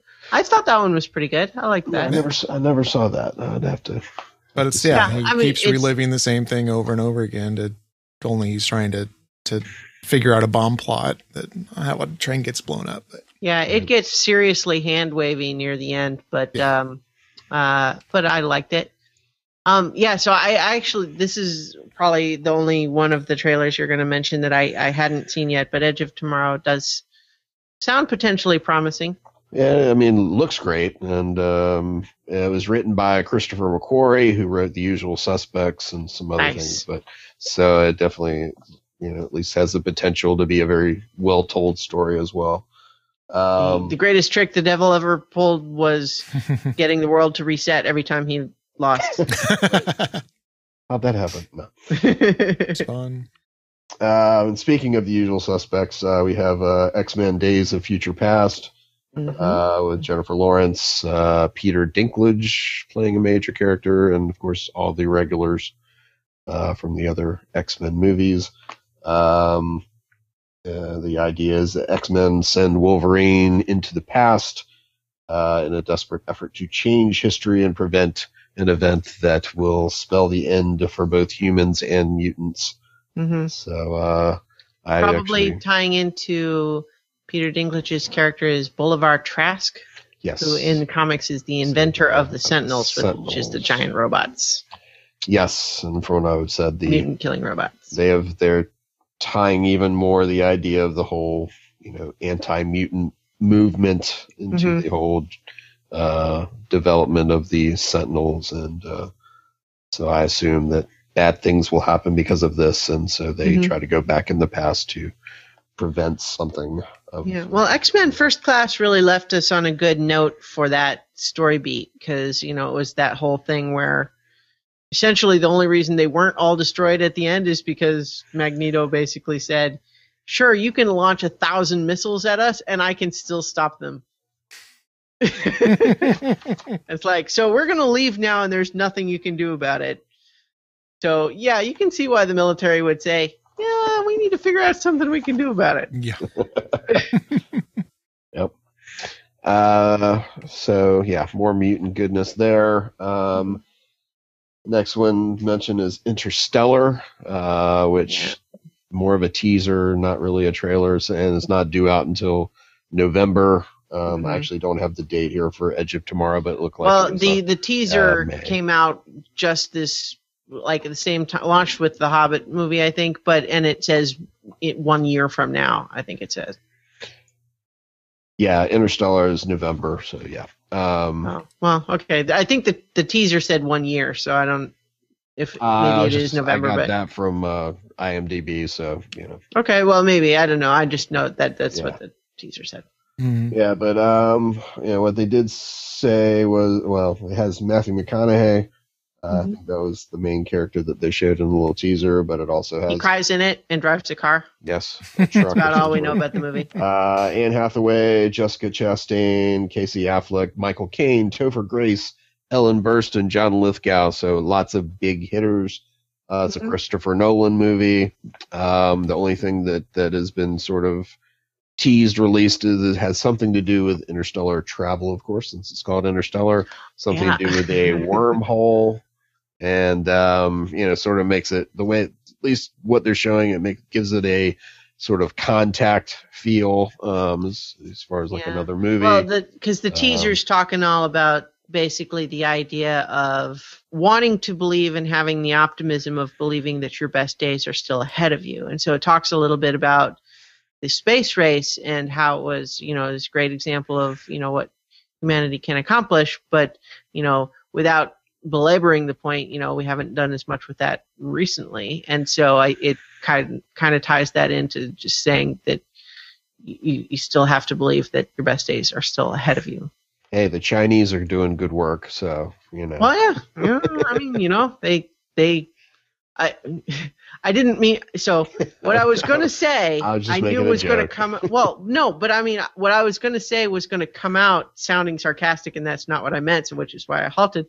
What I was going to say is, yeah, they repeated the thing that we did 40 years ago. But what I really mean, though, is that, yes, they have landed a rover on the moon, which is a significant accomplishment, So that's good. And hopefully now that they're doing stuff, we can maybe get Americans to say, well, hey, where's our moon rover? Right. Right. Next movie, which is for May 16th, which is Godzilla, which sort of reminds me of this movie called Godzilla, and this movie called Godzilla, but it has Aaron Taylor Johnson, or Kick-Ass as Elizabeth Olsen, reprising Matthew Broderick's role, I assume. Just kidding. No. I have a whole rant about the previous version, which I won't go into right now. But and Bryan Cranston, the trailer basically just shows some Americans or NATO troops about to jump out of a plane, and maybe Bryan Cranston or somebody giving a speech. It's David Strathairn. Yes, David Strathairn. Yeah, Strathairn. And yes, I did remember that. And basically giving the speech of I trust you, I trust in your abilities, and that's why you're jumping into danger. And all of these guys, including Aaron Taylor Johnson, jump out of this plane, and very cool, free fall, and then you see Tokyo, and much of it on fire. Is it Tokyo? I thought it was San Francisco. I saw that kind of the pointy. I think it's Bank of America building. You could be very right. I did not.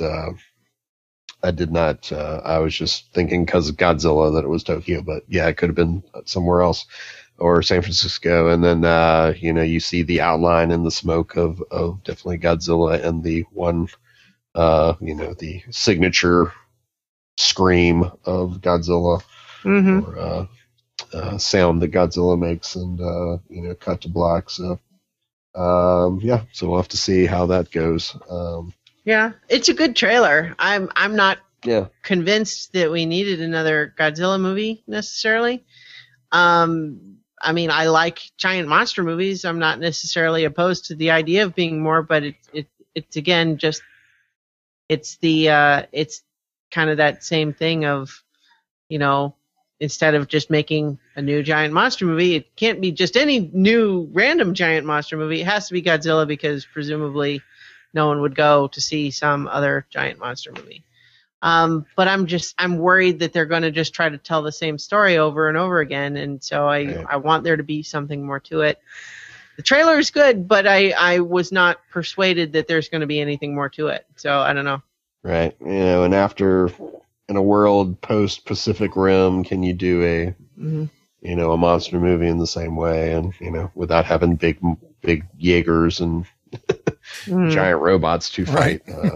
How is that going to work? So just have to tilt my camera a little bit here to see if it can. Luna. Hang on. Just trying to. I don't know how to point it. There we go. I see Luna. Very interested in Godzilla talk. Yeah. But yeah, so it's a good looking trailer though. It's well made. And it looks like it'll be a well made version of this movie. But like, I still have, I don't know, cold. I wake up in a cold sweat sometimes, still thinking of the previous Godzilla movie. It's like in my entire adult life of seeing movies, I think that one is the closest one I came to walking out of the theater. Wow. It was like, I hated it. Yes. So Ken Kennedy says for Days of Future Past, no. And then for Godzilla, he says, no. So what's wrong with Days of Future Past? Yeah, I don't know. I liked the last one. So. He's a purist and he says, no, it's Kitty Pryde that's supposed to travel through time, damn it. Yeah. But it does work better since Wolverine is a, ageless, whatever, doesn't age very much, works a little better, so. Hugh Jackman's also a bigger box office draw than Ellen Page? You might say that, yeah. A little bit. I would have liked both going because I like Ellen Page, but anyway. So the next one to talk about is Pompeii, February 21st, starring Kit Harington's abs.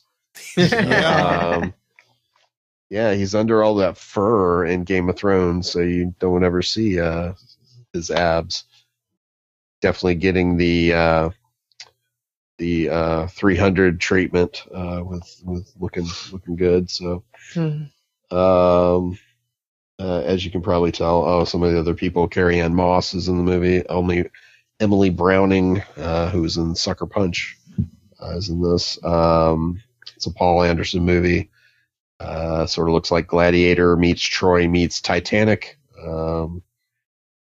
Got a slave turned gladiator finds himself in a race against time to save his true love when, Pompeii happens. Volcano is exploding. So yeah. I went to see the Pompeii exhibit at the Boston Museum of Science when it was there. It was pretty cool. In fact, actually, something I think probably a lot of people don't know if they didn't go to an exhibit like that, is that Pompeii is actually what tells us more than any other find what those ancient Roman cities really were like, because all of the other ones that were not destroyed and covered with ash got torn down and rebuilt into other things. And so the actual preserved, buildings and such, the way they were then, everywhere else, all that got destroyed and built on top of, because it was a city and people lived there. So only the one where it was actually just buried and preserved in ash is what tells us what the cities were really like back then. So very cool. Very cool, yeah. Mm-hmm. So there's some great source material there potentially. Yeah, it is definitely teaser type trailer. There's probably a lot more coming out soon, or there may be other ones out that I haven't seen. I haven't been a super fan of this guy's track record, but Paul Anderson. Yeah. Yeah, I mean, it has potential. Definitely what they showed looks cool, and we'll see how that goes. One that just looks fun, may be horrible, but definitely looks fun, is RoboCop, the reboot. It looks, yeah. I mean, as far as technology updates, looks pretty amazing, Yeah. Mm-hmm. It stars Joel Kinnaman, who is in the TV show The Killing. It's who else? Trying to remember who I was in. Gary Oldman plays one of the scientists, and Samuel L. Jackson. So it does have some bigger actors in it, but what they've showed, Michael Keaton? Yeah, Michael Keaton is one of the, robot creators as well, a little more of the business type. Definitely from the preview, it seems to be bringing back a lot of the plot points from the original RoboCop movie, as far as cop nearly killed and is become a cyborg, and there's lots of background stuff with the government and with the trying to build these robots, and there's the financial side of what's going on, and then the mob, or the bad guys, the sort of the very small bit they showed there sort of looked a little similar as what they were trying to get to. Probably the best part of the preview is, like, it appears to be RoboCop's being tested against some of these more robotic members of the police force, that he's sort of the next level of what's going to happen, and just sort of this scene where 30 seconds of him fighting all these other robots that looked really, really damn cool. So we'll see if that translates into an entire movie that works, but from the trailer it does look good. I liked one of the ideas in there that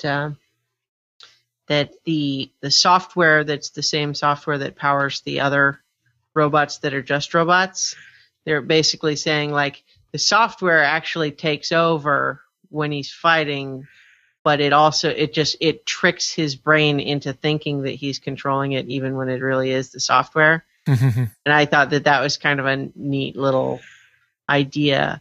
But of course, we know, by the end there'll be some scene where someone monitoring a computer while they're looking at him on a camera will be saying, somehow he's overriding the controls. I don't understand what's happening. Dun, dun, dun, dun.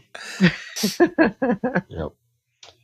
The next movie is out there on our playlist is Jupiter Ascending, which is a July movie. Channing Tatum, Mila Kunis, Sean Bean, in obviously another movie where he gets to die, from what even though they don't hint at that, but he's not a major character, it looks like, and he always dies in movies, so it's a Wachowski's movie. Yay! So yes, I'm a big fan of their movies, more than I think most people are. With the caveat that I'm not especially fond of the Matrix sequels, but I love Speed Racer, and I really liked Cloud Atlas as well. So that's a movie I still have to see. So I'll have to look at that. But it's a movie where it's a universe where humans are near the bottom of the evolutionary ladder, and a young, destitute human woman is targeted for assassination by the Queen of the Universe, because her very existence threatens to end her reign. So, one of the old, prophesied that this young woman is going to end this queen's reign. So, from the trailer, it looks like maybe Channing Tatum's character maybe are initially sent to kill her and changes his mind, or something else is going on, but he seems to be protecting her after a while, and lots of pretty sci-fi scenes in the trailer. We'll see if it's completely stupid or it actually a good movie, but I'm a fan of Channing Tatum. He yeah. I just some of the Magic movies, Mike. like Magic Mike. I actually like Magic Mike. 21 Jump Street I thought was a lot better than it had any right to be. And all the action movies, of course, that he does. But, so we'll see. He is wearing a very fancy beard in the trailer anyway. So. Mm-hmm. But yeah. The next movie is called Welcome to Yesterday, which looks pretty damn cool. It's comes out. I'm just thinking I should have looked at this list ahead of time because there's a lot more of these that I haven't seen than I was expecting. Well, you can go to the playlist and watch. Really? Where could I find this playlist? That would be at youtube.com/channel/Specfic Media or something like that. But or something like that. Or something like that. Or user Specfic Media, I think is what it is actually.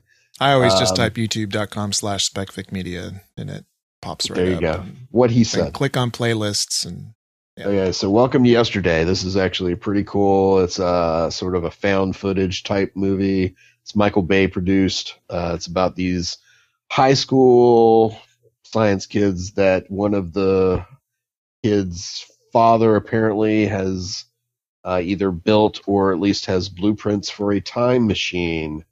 But the guy who did this movie, or at least, no, I'm sorry, that's another movie actually. But I was going to say it's the guy that did Primer, but it's not him. That's another movie. But but it looks, not a silly, let's build a time machine, but it's very serious.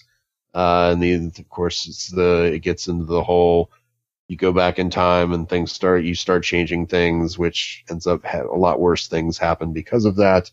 And the repercussions of changing the past and doing that. But just the way that it is filmed, one of those, found footage, shaky cam, whatever you want to call it, type things. It works for, at least in the trailer, for the look of this movie. And some of the things that they, allude to in the trailer looks like it could be a pretty good, take on this type of story. So, I'm definitely gonna check that out. Interesting. Yeah, I was just clicking through the cast, the credits, and the director and both of the writers are pretty much unknowns. I mean, the two writers are working on Paranormal Activity 5.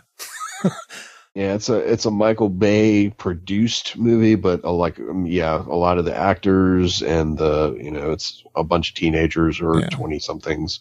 So it's not a the director did high budget movie, segment director for some TV series and 2 shorts or 3 shorts, and that's it. Yeah, which I can't remember. Frequently leads to great things. What was that movie that came out a year or maybe 2 years ago with the found footage about the guy, the 3 people that get superhuman powers? Chronicle. Yeah, Chronicle. It sort of had that feel to it as far as what was going on. Of course, not superhero powers, but the whole idea of how it looks and the tone sort of felt like that. It was, very serious. Chronicle was really good. It was one of many movies where it's really starting to feel like a stretch to have it all supposedly be found footage, that sort of style. Right. At least Chronicle had the neat gimmick where eventually they have telekinetic powers, so of course they can make the camera float and fall and film them all. But, having to just increasingly stretch the narrative to explain why they would continue to film themselves constantly. Yeah. It's that I'm getting tired of that. But Chronicle was a good movie, though, despite having to warp itself around that idea a little bit. And even though I'm saying found footage, I don't know if that's the trope that's being used or if it's just sort of the look of how it's, moving camera type thing. I don't know if it's actually a character is supposedly filming, the other characters as they're doing it, or if it's just the way that it looks. But couple bigger budget things. They've got Maleficent, end of May. Angelina Jolie playing the bad witch from Sleeping Beauty. Has Elle Fanning, Sharlto Copley.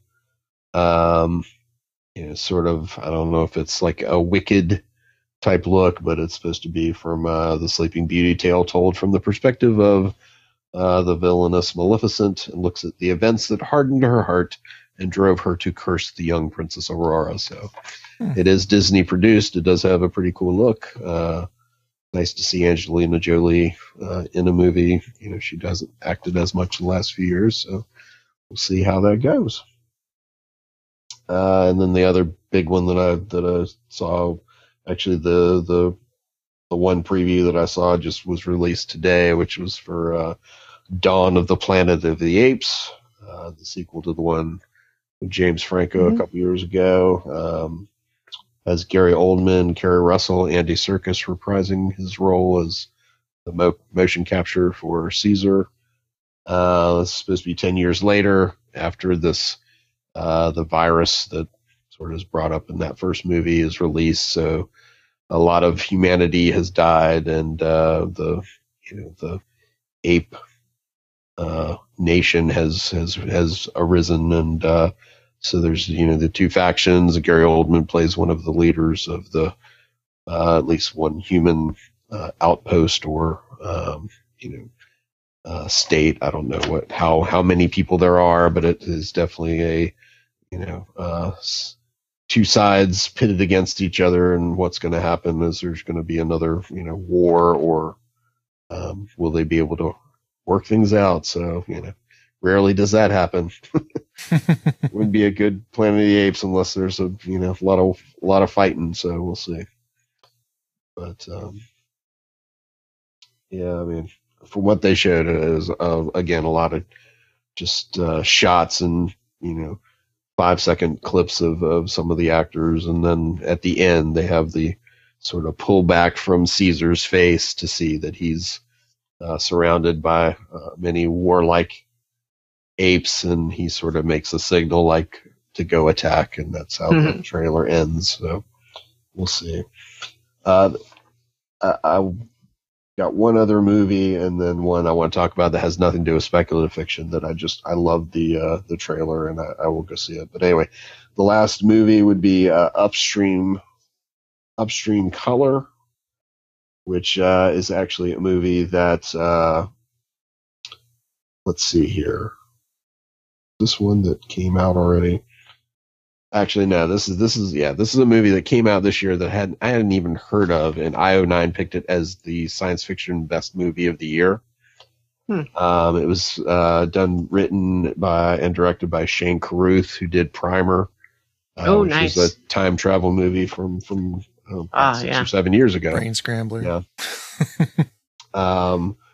But and I watched the trailer. I read this summary, and then I watched the trailer, and you can't even tell that it's the same thing, because it's definitely a weird type movie, as far as our complex movie where, let's see, Upstream Color is about two people whose lives and behaviors are affected by a complex parasite without knowing it that has a 3-stage life cycle, which it passes from humans to pigs and finally to orchids. So the idea is that it centers on this man and woman that have been affected by this parasite, and it sort of synchronizes their lives, and so like the things that are affecting them both because of this parasite sort of draws them together. But they also discover along the way that it was sort of a planned thing where they were given this disease or parasite. It wasn't something that they ran into, and as apparently they it moves from them to pigs, at least from the trailer, it appears that things that are happening to the pigs sort of affect these two characters as well, as far as like how if the pigs are violent, then they have scenes where these two characters become violent. But so it's very confusing, looks very complex, but as far as the IO9 anyway, I think again was their best movie of the year. So we'll be checking that out if it's on video, or I don't think it's on Netflix. I looked there, but hopefully it's out somewhere where you can see it. So I wanted to bring that out as at least a trailer to check out. The last movie, which comes out in April, is called Dom Hemingway. You seen the trailer for this movie? Mm-mm.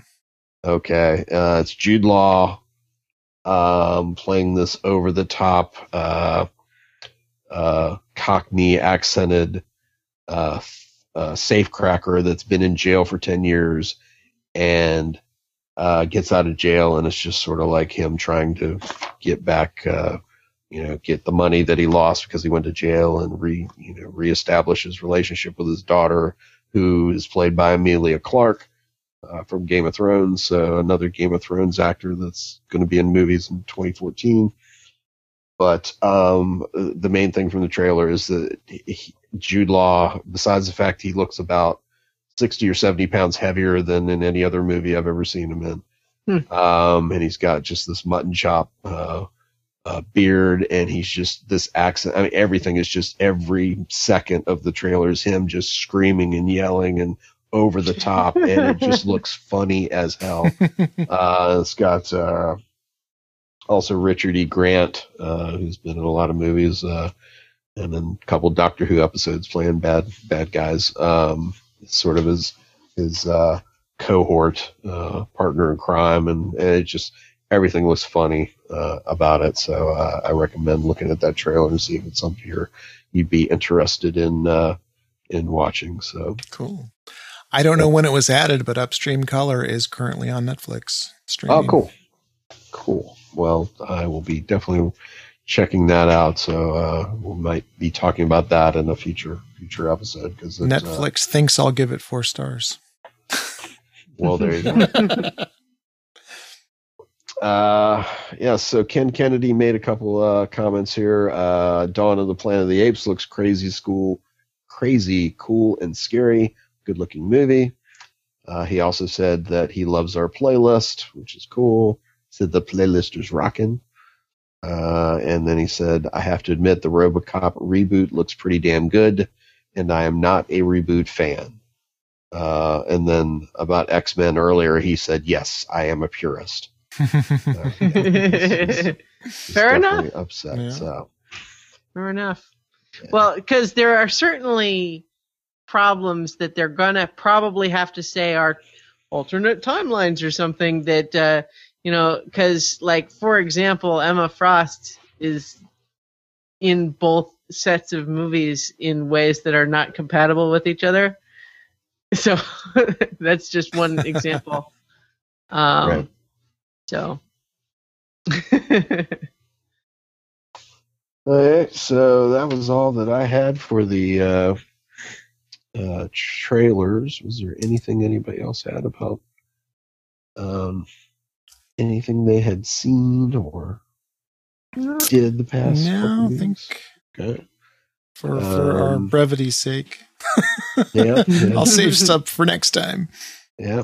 Get you some sleep tonight, since you have a plane ride tomorrow. Yeah. Safe travels to you and everybody this holiday season, if you're going anywhere. Woo! Safe travels. Yeah, and we'll have lots to talk about in 2014, not just movies. We'll have all this great stuff that will be coming out in the next few months. We'll be talking about it on consumption. So everybody have a great holiday season. We'll see you next time. Bye, everybody.